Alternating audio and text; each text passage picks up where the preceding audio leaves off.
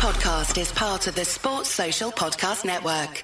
That's it. There's a new member of the Final Four Club, and they hail from Lubbock, Texas. Celebrating in the streets in Lubbock because Texas Tech Monday night will be playing for the national championship.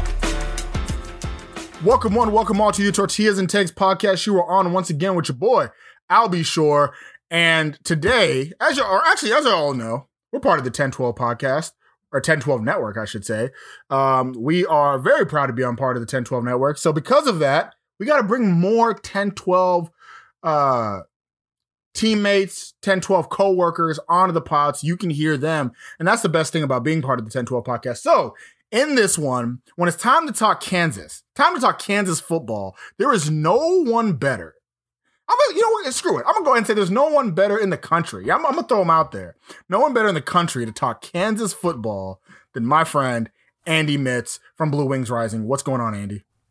Hey, it's great to be back. Yeah, you know what? Like I was telling you before we started recording, there's a lot of people that want to talk about Kansas, but not a lot of people that want to talk about everything at Kansas. They want to talk about Kansas basketball. So yeah, if you want to talk Kansas football, I'm your guy. That's right. Andy's been miserable for a long time. Right. There's a lot of misery in being a Kansas football fan. Right. My boss in my day job, she's a Duke football fan, and she talks about her misery. And I'm like, let me tell you, I got somebody that can one up you. OK. No. I can compound that, too, because not only am I a KU football fan, and I believe we've talked about that here on this podcast before, but I was also I'm a Royals fan, went through the 2000s with the Royals, and I'm a Chiefs fan, too. So I went through the 2000s with the Chiefs. Like, I had lots of really bad, like the only thing that got me through all of that was Kansas basketball. At least though, on the Chiefs side, it's made up for it recently, right? Well, recently, and of course the Royals won a World Series, but 30 years between. We don't listen. I'm an Astros fan. We don't talk about 2015. That year never happened, as far as I'm concerned. So Andy, here to talk Kansas football. Thanks for coming on the podcast. So first things first. I mean, Kansas last year was a pretty interesting program, right? You come in, it's Kansas as usual. Y'all are bad. Everybody's making all the Kansas jokes they want to make because y'all are, like, no offense, like normal. Kansas is as bad as they've always been.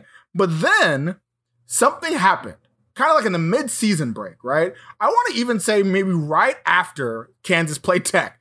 Kansas gets whooped by Tech. It's business as usual. And then Oklahoma comes to town and y'all play them close.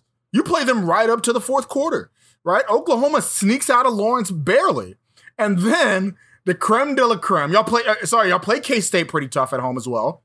And then the creme de la creme, you go into Austin, Texas, and you beat the Texas Longhorns. I mean, I'd be remiss if I didn't ask you how sweet it was. How sweet it was to beat Texas. Oh, it was fantastic, especially since, I don't know if you remember this, but on the 1012 podcast prior to that, for roughly 18 months, right? Prior to that game, I had been hammering that Kansas was going to beat Texas in football. And I thought they were going to get them the previous year, and be the team that got to fire 2 consecutive Texas coaches. But unfortunately, Tom Herman was able to get the axe without having to lose to the Jayhawks.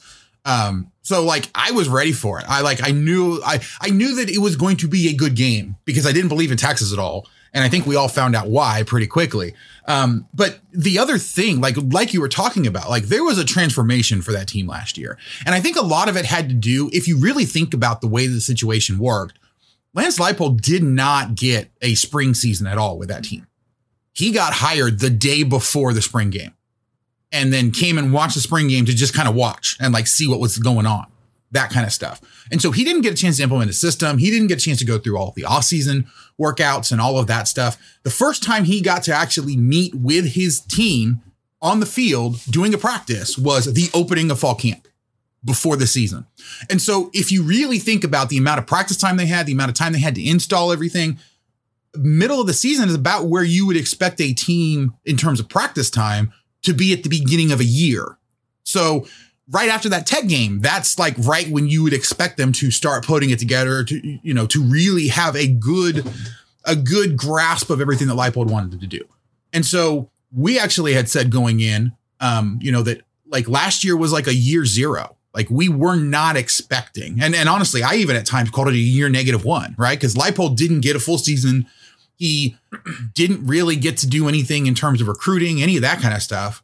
And so he literally was just coming in and taking a whole bunch of stuff that the last guy had left him and trying to make it work. And they were able to get a decent game plan put together, but you could tell that they just didn't know what they were doing. Like you could tell that the chemistry wasn't there. They weren't meshed well with the game plan. They were still learning the game plan. They were still trying to grasp what it was that Leipold wanted them to do. And they finally got it together. And Oklahoma saw what happened. You know, the other thing really, I think that a lot of people didn't realize is that there is actually a decent amount of talent on this Kansas team. The problem has been for a long time, they've gotten guys in. They haven't gotten enough guys for like the depth to be as good as, you know, the depth from other teams. And the coaches in the past have horribly mismanaged the way that, you know, they had the talent.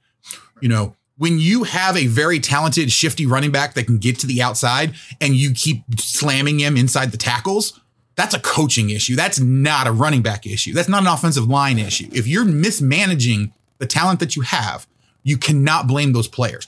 Kyron Johnson last year on the defensive line was an absolute terror. Was running all over the place, was, you know, on both sides of the line, doing a whole bunch. And we saw him get drafted, right, by the Eagles in the 6th round this year. He was a guy that played really well. He just did not have enough around him. And prior to halfway through the season, didn't really have an opportunity to show what he could do.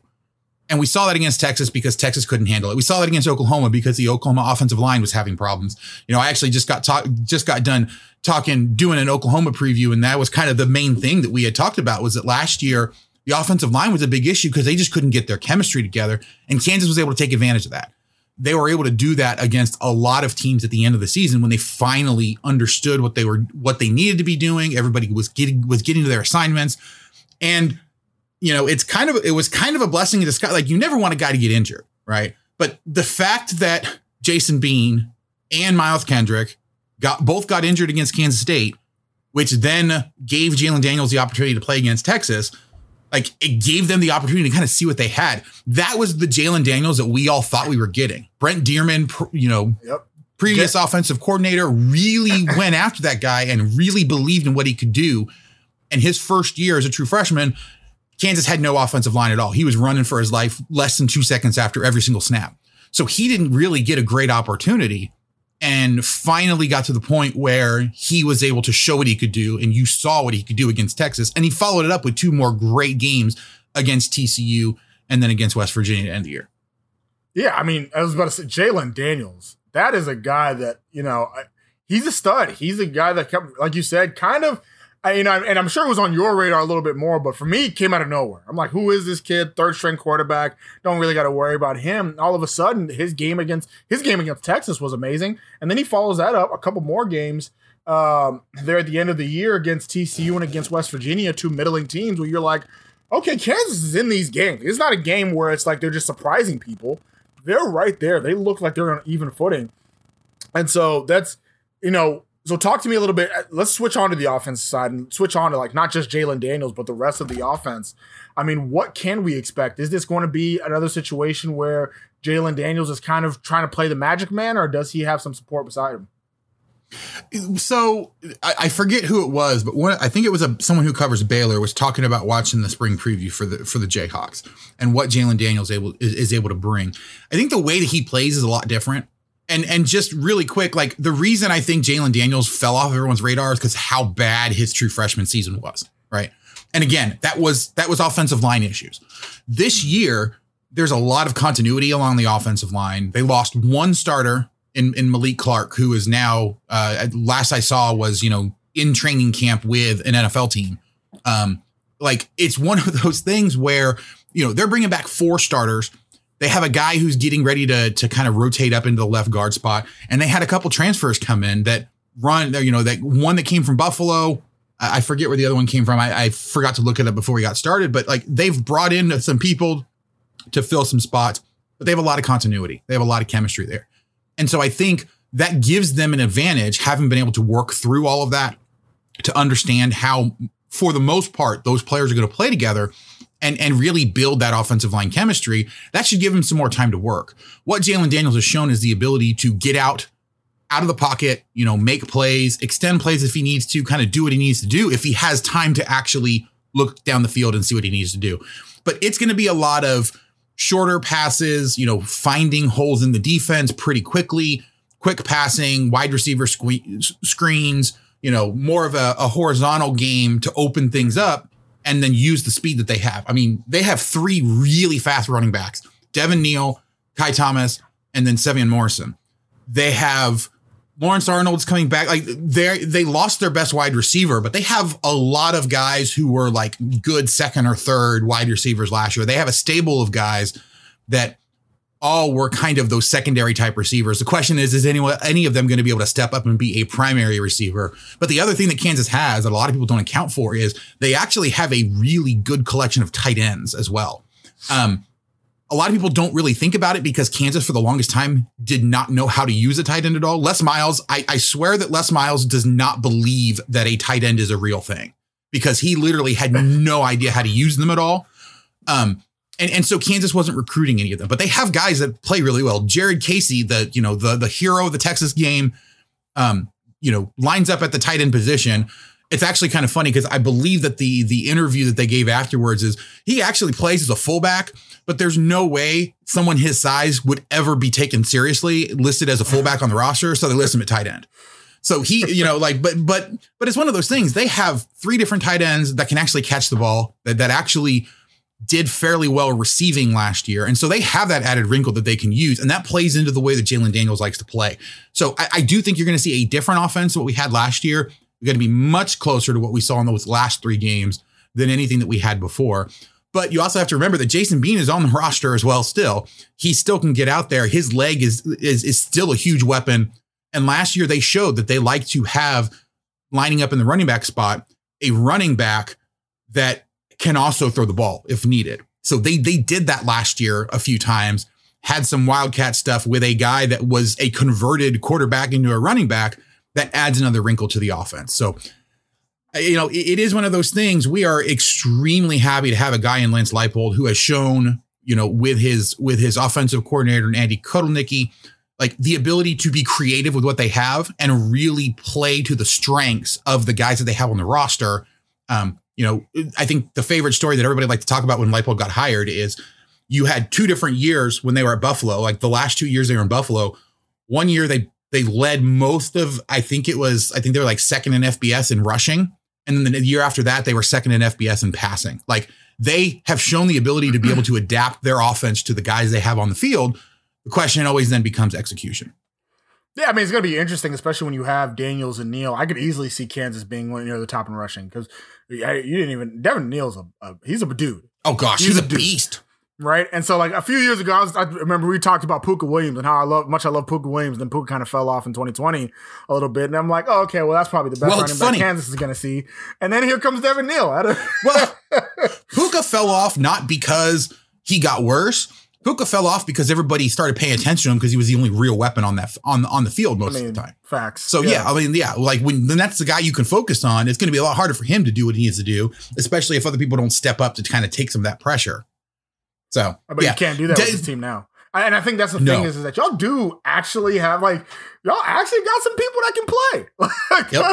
That's I think some of the difference on the offensive side. So switch over to defense a little bit. And you talked about how your D line was able to really force some things on both Oklahoma and Texas last year. And the weird thing is though you mentioned you're arguably your best D lineman leaving for the NFL, I would argue your front 7 in general got better. Like your front 7 is probably your front 7 is the probably the best unit on the team, and that is having your front 7 as that unit that can really push the line, move in the trenches, and control that line. There is a quality thing to have, and that's usually what leads to a couple more wins than you should get. I mean, talk a little bit about not just the front 7, but the defense as a whole. Well, yeah, I mean, so front 7 wise, Gavin Potter was a player who developed a lot last year, and he actually is coming into the year as one of, I think, the underrated players that is probably going to see an improvement that most people are going to have no idea. He's going to be that guy you're going to look at Kansas and be like, who the hell is that guy? Where did he come from? It's like, yeah, go ahead. So real quick, so Tech fans I know know that's about a Gavin name. Potter. I know that's a name you guys don't really like very much because of the way that he committed. So Tech fans know about Gavin Potter. For those that don't know about Gavin Potter is the one back in, I think it was 2018 or 2019. It was between Kansas State, and Tech. He decided to take off his K-State shirt because he wasn't going to K-State. He had a double T underneath. And actually, I think people thought he was going to Tech, if I'm not mistaken. That was the crystal ball prediction. Was so to go to coming Tech, in, a lot of people thought he was going to Tech. State. He had on the K-State jacket, right? Yeah, that's right. So he stood up, took it off, and he had the double T. It was like, oh, he has a homemade shirt. Like, that's got to be where he's going, right? He takes it, he rips it in half, like in the front, like Hulk Hogan style, and then puts on the KU hat and is wearing a KU shirt underneath. Like that rubbed a lot of people the wrong way. And honestly, I completely forgotten about that until you started like reacting to me talking about Gavin Potter. Yeah, it's Gavin Potter. Tech fans remember Gavin Potter mostly because last year's game, Gavin Potter got ran over, and Tech fans decided to bring that video back up again. So if you don't know anybody else on the Kansas Jayhawk team, you'll remember Gavin Potter. But Gavin Potter he's improved. He was a starter last year, one of the better linebackers last year, and is now the main guy in the middle that we thought we would get at Tech. Yeah. I mean, he's been fantastic in the middle. He is one of those guys. It's taken him a while to get to where he needs to be, but he played a lot as a true freshman. He played a lot really early, I think, before he was actually ready to play, which caused a lot of people to sour on him. I think very similar to the Jalen Daniels situation where he was not in a good situation when he first started. So everybody was like, oh, well, he just doesn't have it. And then, fast forward to when he's actually had time to develop, time to understand what he's doing. He plays a very, very pivotal role in the middle of that defense. Lonnie Phelps, who just transferred in as well, he is a huge addition for them in that linebacking core. I honestly think that Kansas' linebacking core is going to be very underrated this year because most people don't recognize most of the names that are there, but they have been playing very well. And the other thing too is like this defense. The defensive secondary is completely revamped. Kenny Logan is holding down one safety spot. He was on the first team preseason All Big 12, and that was fully expected. But coming out of the spring preview, like the one thing that they said that I don't think a lot of people really took too seriously was, Kansas coaches said, hey, look, we've got to get better at the cornerback position. What we have here is not going to cut it. And then they went out in the transfer portal, and I believe that they picked up 7 different guys that can play in that defensive secondary now that either are primarily a cornerback or are a safety that has also played cornerback at the college level. And so they have a lot of new talent coming in. I don't know how well all of them are going to mesh, but you have to think with how, conservative an effort they have to get a bunch of guys in that could all play that position, that they're going to find something. I don't know how long it's going to take for them to find something, but that was the big problem they had last year, right? Was they had a couple guys that could play for a good portion of the game, but the minute they went to the bench, like you were bombing passes over all these guys because they couldn't keep up. And so Kansas made a very, very big effort to try to get as many bodies as they possibly could to help fill out that defensive secondary. I'm actually a little concerned about the defensive line, not necessarily because I think that the talent that they have there is bad, but they don't have a guy that for sure is going to run guys over. They have a lot of really good guys that I think play with really good technique and have an opportunity. But I do think it's much more of a finesse defensive line than I was hoping for coming into this year. It's not like Kyron Johnson where, he's running so fast that he slips by a guy, but is also like hitting them hard enough that he could knock them down. Like we saw what he could do in the NFL or in the Senior Bowl. Like he knocked over a guy that was much, much bigger than him because of the speed and the technique that he used. We don't have a guy like that, I think, on this line. Caleb Sampson is a guy that I think a lot of people have a lot of expectations for on that Kansas defensive line. I don't know if he's quite developed to the same degree. He definitely, I think, has more strength. The question really is just, is he going to be able to use it in a way to bull rush over guys? I'm not sure that I quite see it yet, but that doesn't mean that it's not something that can't get there. I just haven't had an opportunity to really see much of him since, spring. So. Yeah, I do think that with the D line, you're definitely gonna want it to be there because the Big 12's changing, right? The Big 12, people look at the Big 12 and say that it's this open spread offense and we're gonna score 50 points a game. That's not really the Big 12 in 2022. Like, it hasn't been the Big 12 for really since before the pandemic, right? Like I said, we're not that same conference anymore. Now we're definitely. I mean, last year we had some of the best running backs in the entire country. This year we still have some of the best running backs and best running games in the entire country in this conference. So having that front seven and having the trenches held down in both offense and defense is going to be important for every team, and that includes Kansas. And really, I think the main thing for Kansas fans and what they're going to be really excited for, if they're not already excited for the football team, they got to be excited for some of the stuff they're going to wear and they're going to get from Home Field Apparel. Home Field Apparel, last time I was on, I was talking to Jamie about the stuff that Home Field Apparel has for Iowa State and how fly it is. And it is. Iowa State has great swag. I'm convinced because Iowa State has great swag. Kansas has great swag. What are y'all doing to the Home Field Apparel people to get such great stuff? Because Kansas, you got the Sexy Legs Jayhawk on there. You got the Natty Champs shirts that's on there. Kansas has absolute fantastic stuff on Home Field Apparel, and Kansas isn't alone. Tech also great things on Home Field Apparel as well. We also have our own basketball shirt. I have my Tortillas Toss shirt that I love so very much. Got the old school double T on there as well. So make sure to go to homefieldapparel.com, use the promo code TAKES12, that's TAKES 12 takes 12 to get 15% off your first order. And just because you're, a fan of the pod, friend of the pod, you get that 15% off your first order. But make sure to get all the tech stuff. If you're a Kansas person listening to this, great stuff on there. Great hoodies on the website as well. So go to homefieldapparel.com. So, Andy, I know from Home Field you can expect great swag, but what can you expect from the Kansas Jayhawk football team this year? What are your expectations? What are you looking for this year?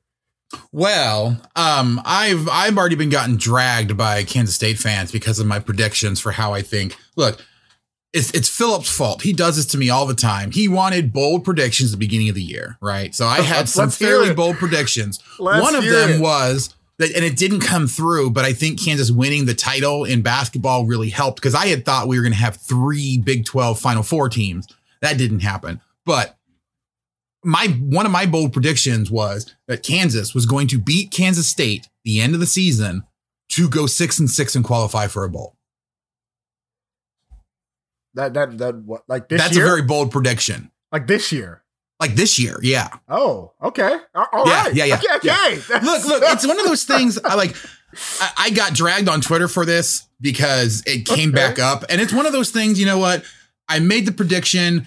I would not be shocked if Kansas does not, because I don't think anybody really expects. Like, you look at that at the over at Vegas, and it's 2.5 games. I think that is extremely low. Like, I'm having a hard time, really contemplating how they could actually hit the under on that. Like, I could see them maybe only winning 3 if things go really badly for them, but it's really hard, especially early. Like, they might actually hit the over on that before week 5 is over. Like, Kansas has a very good beginning of the year schedule, especially for a team that has made that much progress, that came on so strong at the end of the year, is bringing back a huge amount of production. They were, I believe, number 3 in terms of returning production from last year. And it's not like it's a case where, they have a whole bunch of guys that just aren't any good and they didn't have anywhere else to go. Like, these are guys that played well at the end of the last year, that, a lot of people are recognizing that, hey, they've got talent. They just need to be able to put it into practice, like on the field. And then they've shored up a whole bunch of extra positions. But look, I have them winning 6 with a decent chance for that to actually happen. But I mean, that requires them to beat Tennessee Tech. That requires them to beat West Virginia on the road in week 2, which I definitely think is a possibility, especially since West Virginia is having to replace a whole bunch of stuff. That also includes them beating Duke at home in week 4. Yeah. Then they've got to get like a TCU or an Iowa State or someone like that early in the season. We all know they're going to beat Texas again. Like, we all know it's going to happen. Texas is going down to the Jayhawks one more time, at least. So, like, look, there are definitely opportunities. And as much as you may not want to admit it, or your listeners may not want to admit it, that Texas Tech game for the Jayhawks is a good opportunity for them to get a win. Not guaranteeing that they're going to win it, but it's a good opportunity for them. And then I'm not sold on Kansas State. I don't think Adrian Martinez is anywhere near as good as a lot of people seem to think he's going to be.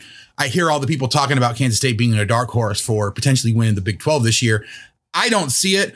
I fully recognize that I'm biased, so I very well may be missing something, but just looking at what they have, looking at what they brought in, I'm not as high on those pieces as a lot of people are. And so that's where I see Kansas getting that last win that they need to get bowl eligible this year. So let's go to that Tech game. So let's talk about Texas Tech. So Texas Tech did lose to Kansas back in 2019 with our previous coach. That was his first year. That was his first year as head coach. Lost to Kansas in a wild and wacky sequence in Lawrence that no team should ever really lose a game that way, but Tech found a way to do it. And so that's the only time for as long as I can remember that Tech has lost to Kansas. And so with going to that game, now I know Tech fans are pretty high on the team right now because there's a lot of momentum when it comes to Texas Tech as a program. As the 2022 team, I think people outside of Lubbock have rightfully put us pretty low. And this is a team that I think most people are. I don't even know what the Vegas over-under is right now for Tech wins, but I think right now I know the 10-12 preseason prediction was that Tech would be 9th, Kansas 10th. The Big 12 media prediction was Texas Tech 9th, Kansas 10th. And if you're a Kansas fan, you definitely, I think the worst part about it for Kansas is the fact that it's in Lubbock as opposed to being in Lawrence. Yeah. But let's looking ahead to that game. I mean, what from the Kansas side, what scares you about Texas Tech and what do you feel a little bit more cozy about? Well, I mean, it's one of those things where I think Texas Tech is kind of in a similar situation to what Kansas was last year, right? In that they felt really good about the hire. They feel really good about the direction of the program. The question is always going to be, how long will it take everything to gel? Like, is it all going to gel in year one? Or is it one of those things where they're going to have to figure things out as they go? Texas Tech has also had kind of injury issues at the quarterback position that has caused them a lot of problems in the last few years. That's not necessarily, like you can't expect that to continue, but it's happened often enough that you kind of wonder, kind of like with TCU having, injury issues. What's going on with that offensive line? What's going on with the weight program? Like, what is going on that you routinely have issues with players getting critical injuries? And so if Texas Tech stays healthy and everything comes together, it's really hard at the end of the year. We saw it happen with Kansas where they got everything together at the end of the year and all of a sudden they were a much better team than people really gave them credit for. I think something like that's possible for Texas Tech, but that doesn't happen nearly as often as people want to think it does. Like, that is one of those things where when you have to make the kind of changes that Tech had to make in this offseason, it takes time to put it all together. Kansas fans know that all too well. Like, it takes time to get everything running the way you want it to. And so, that's why you think you have to feel good about that one. That also the TCU one, because they're both in similar situations, right? Where they had very disappointing ends of the season, brand new coaches trying to figure out what the heck they're going to do. Potential questions at quarterback, where the quarterback position, you have to feel pretty good about where you're at, but there's still kind of those lingering questions in your mind about, is the situation quite as solid as you think it is? And so, yes, I definitely think that Tech could end up being a good team. I would not be shocked if Tech played well enough to finish, 5th in the conference, because this Big 12 conference is absolutely ridiculously all over the place this year. Even more so than last year. This is a conference where you could pretty much draw every single team out of a hat to get the order. And I might quibble here and there with a few of them, but for the most part, I would just be like, I guess I could see that happening somehow. This is the strangest conference that we have seen in a really, really long time, mainly because there's not a team that I immediately say is absolutely the worst team. There is no way that they could beat any of these other teams. And there's not a team that says they're so much better than every other team that they're going to win every single game. I don't see, either of those extremes. Yeah. Oh yeah. It's great. That's a lot of fun.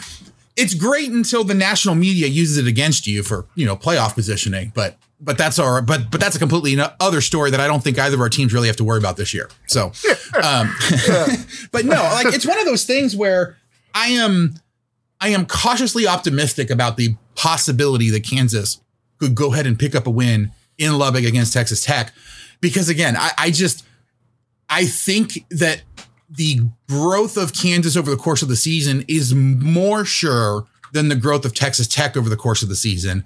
That being said, I do see plenty of scenarios where Texas Tech gets better over the season because things just click really quickly and Kansas takes a little bit more time. So, I mean, I think that's why I have to feel good about this game. There's no way I'm going to guarantee a win or anything like that, especially with it being that late in the season, because we saw how much things change over the course of an entire year. But like, if this was a game that was, week 2, I'd feel really good about this game, because I do think that Kansas, as of right now, like if you line them up on the field right now, I think Kansas would know a heck of a whole lot more about how they want to play and what they're good at and being able to execute that game plan than Texas Tech. But there's a lot of time between now and November. No, I mean, I think that's actually a great point. I think if we were playing Kansas earlier in the year, I would feel a little bit less about it. But I will say, Kansas and Lubbock, Kansas is currently 1-10 in Lubbock, Texas. Only win coming in 2001, which was, I believe, Mike Leach's second year as the head coach of the Texas Tech Red Raiders. So I do not hold back. It could happen. Do I think it's going to happen? Nah, man. I think we're going to make that thing 1-11. But could happen. So you already said you have 6-6, beating K-State at the end of the year. Not going to lie to you, I'm one of those people that have K-State as a dark horse title contender. I think it's not that I think Adrian Martinez is that incredible. I think it's probably one of the best matches made in heaven when it comes to transfer QBs in their new schools. I think his skill set just fits what K-State does so tremendously that it's great. But yeah, no, I have the Jayhawks at 3-9. I have the Jayhawks at 3-9. I do think y'all are getting a lot better. I mean, obviously you're going to win Tennessee Tech. I think you do beat Duke. And I think you are going to upset a team in the Big 12. My pick is the win against TCU, who I am very down on. I'm not high on TCU, and I'm sure whoever we have for the TCU episode, whether it's Colin, Melissa, or Jamie, or whoever, will tell me how wrong I am. But I'm not high on TCU at all. Y'all have TCU at home. You've also beaten TCU here in the past 5 or so years. That was a butt fumble game. Yeah, and because we lost to Kansas in 2019, right? We now once again have the upper hand over Texas, but we still don't have the upper hand over TCU in this scenario. So I need you to beat TCU again. So it's like, we may have lost in 2019, but we didn't lose twice. That's on y'all. There you go. And so I need that. Also, if you could beat Baylor, that'd be cool, because you haven't beaten Baylor yet. That'd be awesome. But I am going 3-9. Sorry, Andy, I don't see bowl in it, but I do see improvement, and that's what matters. That is I'm going to be completely honest. Like, it's one of those things where if you're trying to give a bold prediction, that is one that is at least believable and possible. And I'm also one of those people that when I make a prediction like that, I don't like pretend like I didn't say it or like, caveat a whole bunch of it. I did in an article series of way too early predictions, especially right when I realized that Kansas at the time did not have a 2023 class at all yet in terms of recruiting, and that I wasn't quite sold on some of the transfers that had come in. Early, like a month and a half ago, I went through the way too early predictions, and I think I ended up coming up with like a 4-8 record or something like that. So like I can definitely envision scenarios of how you get there to only getting 3 or 4 wins. But it is one of those things. Like there is, like we said, the Big 12 is a land of opportunities this year, because there is not a team that is absolutely so far above every other team that you're like, you can't see how your team could potentially beat them. You know what, Andy? Stick your chest out. Say it with your chest. Kansas is going to walk in to Norman, Oklahoma, and beat the Oklahoma Sooners this year that they weren't able to do last year. Say it with your chest. I'm laughing because I literally just got done earlier from when we were recording a preview that's going up on my podcast feed of the Oklahoma Sooners, where we joked and talked about how Oklahoma was going to go 10-2 and they were going to lose to Nebraska and Kansas this year. There we go. That's what I'm talking about. So I appreciate you coming on the podcast. It's always a great time when you're on. Andy, usually hot seat, we only get first time guests on the hot seat. That's kind of like their initiation into it. We call it a day. They go home crying, whatever. You did the hot seat last year, but we got new questions. Works for I me. want to give them to you. So are you ready? Yeah, I am used to getting roasted by K-State fans on Twitter, so I think I'll fit right in. There you go. All right, first things first. Are you going to miss playing Texas and Oklahoma? I'm going to miss beating Texas. I don't know that I'll miss, playing Oklahoma. Other than K-State, who is your biggest Big 12 rival? Biggest Big 12 rival. That's a tough one. I have to say probably Iowa State, especially like when you bring in basketball to it, you know, that there's that basketball rivalry. But honestly, like Iowa State used to be just as horrible as Kansas in football. Like that used to be our bond there was that we both suck. And they kind of, you know, got a little too big for their britches and decided that they didn't want to do that anymore with us. So I think that there's, you know, plus the beatdown they put on KU when I actually traveled up for that game last year and had to watch that was absolutely ridiculous. So I hate Iowa State right now. Not really, but yes. Favorite Kansas athlete of all time? Oh gosh, there's a lot of them. You know what? I'm going to have to go. When I was in high school, my favorite was Nick Collison. Nick Collison. Yeah. All right. Wilt Chamberlain or Paul Pierce? Yes. Wilt Chamberlain. Got to go with Wilt. Tyler Reesing or Pat Mahomes? Ooh, man, you're cutting me deep. You're cutting me deep. Look, Andy is a Chiefs fan. Remember, you have to recognize the greatness of Patrick Mahomes. So I'm gonna go Mahomes. I think that Reesing would forgive me for picking Patrick Mahomes over him. I think he'd let you slide. Yeah. I think so. Which of the new Big 12 teams are you most excited to play? Only because I'm LDS, BYU. I'm actually really excited about playing BYU. I've wanted to, you know, be able to root for them and actually pay attention to what they're doing for quite a long time. But just in terms of like, I'm really intrigued by Cincinnati as well. I think that has the potential to be a really interesting matchup moving forward for a lot of Big 12 teams. But personally, I'm a little selfish. I'm just glad that BYU's here.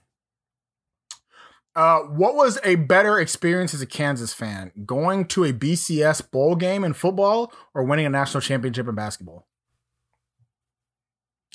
Are you trying to get me in trouble? Of course it's winning a national championship. Come on. This is football we're talking. This is Kansas football. Yes, I know, but come on. Do you really think that Kansas fans would ever let me live down saying that going to a BCS bowl game was better? Like if it was winning a national championship in football, well then yeah, I could probably because that's never going to happen again. But like, come on, it's basketball. Better feeling beating Missouri in basketball or beating Texas in football? Yes. No. Look. It's another one of those things. It happens so often beating Missouri in basketball that beating Texas in football is better. Favorite restaurant in Lawrence? Oh gosh, it's been a while since I've actually gone to Lawrence to find a restaurant to eat at. So I'm just gonna have to go with I mean, there's quite a few good ones. 23rd Street Brewery or Jefferson's are two that come to mind pretty quick. I have heard of 23rd Street Brewery. So that definitely want to check out if you're in Lawrence. And then last but not least, we asked you this last year, we're going to ask you it again. Better tortilla, corn or flour? Flour. There we go. Thank you a lot, Andy, for coming on the podcast. I do got to say, we did have our guest from UCF. We asked him his favorite restaurant in Orlando, and he said Olive Garden. So, you know. Are you sure he's from Orlando and not from Manhattan? Yeah, at least went to school in Orlando at the very least, you know. Oh my gosh, really? Really? Manhattan. Look, we make fun of Kansas State fans for talking about how, you know, Olive Garden in Manhattan is one of the best recruiting tools that they have. So like, come on, seriously? Fine dining. That's like fine dining right there. Yeah, that was the joke we used to have for Baylor and Waco because they have Chili's on campus. So it's like, man, that Chili's. Yeah, nothing else to eat in Waco, but that Chili's, boy. Oh man, nothing like Andy. A good old chain restaurant, right? I tell you, Andy, tell everybody where they can see, because if you listened to our podcast last year and you heard all of Andy's where he was writing at and all that other stuff, it has changed. Andy, tell the people. Yeah. So I am now actually the publisher of the SI Fan Nation site Blue Wings Rising, where we cover all of the Jayhawks as well. We're in the middle of a 100-day countdown to Kansas football, which is really a lot harder to do than I thought it was going to be. I took it over from the guy that used to run Rock Chalk Talk. He gave me his blessing to do it over there. And it was just like, oh my gosh, I cannot believe that you actually talked about Kansas football for 100 days straight and came up with stuff to talk about every single day. But bluewingsrising.com. On Twitter at Blue Wings Rise. You can listen to the podcast, Rock Chalk Podcast, where we talk about all of Kansas athletics at Rock Chalk Pod on Twitter. And then, of course, I talk about Big 12 stuff over on the 10-12 podcast with Philip and over on Twitter at AndyMitz12. That's great. Thanks, Andy. I got nothing else for y'all. It was great having Andy. Great talking Kansas football. Like, I know most people don't usually talk Kansas football, but I promise you, if you sit back and spend 40 minutes listening to Kansas football, so you'll be the most knowledgeable Kansas football person you could be outside of Lawrence, Kansas. So very informational, very educational. So thanks, Andy, for coming on and letting us know. And so for the man that is Andy Mitz, this is Albie Shore, and you've been listening to Tortillas and Takes podcast, part of the 10-12 Network and the official podcast for Red Raider Sports. As always, stay wrecked, people. Sports Social Podcast Network.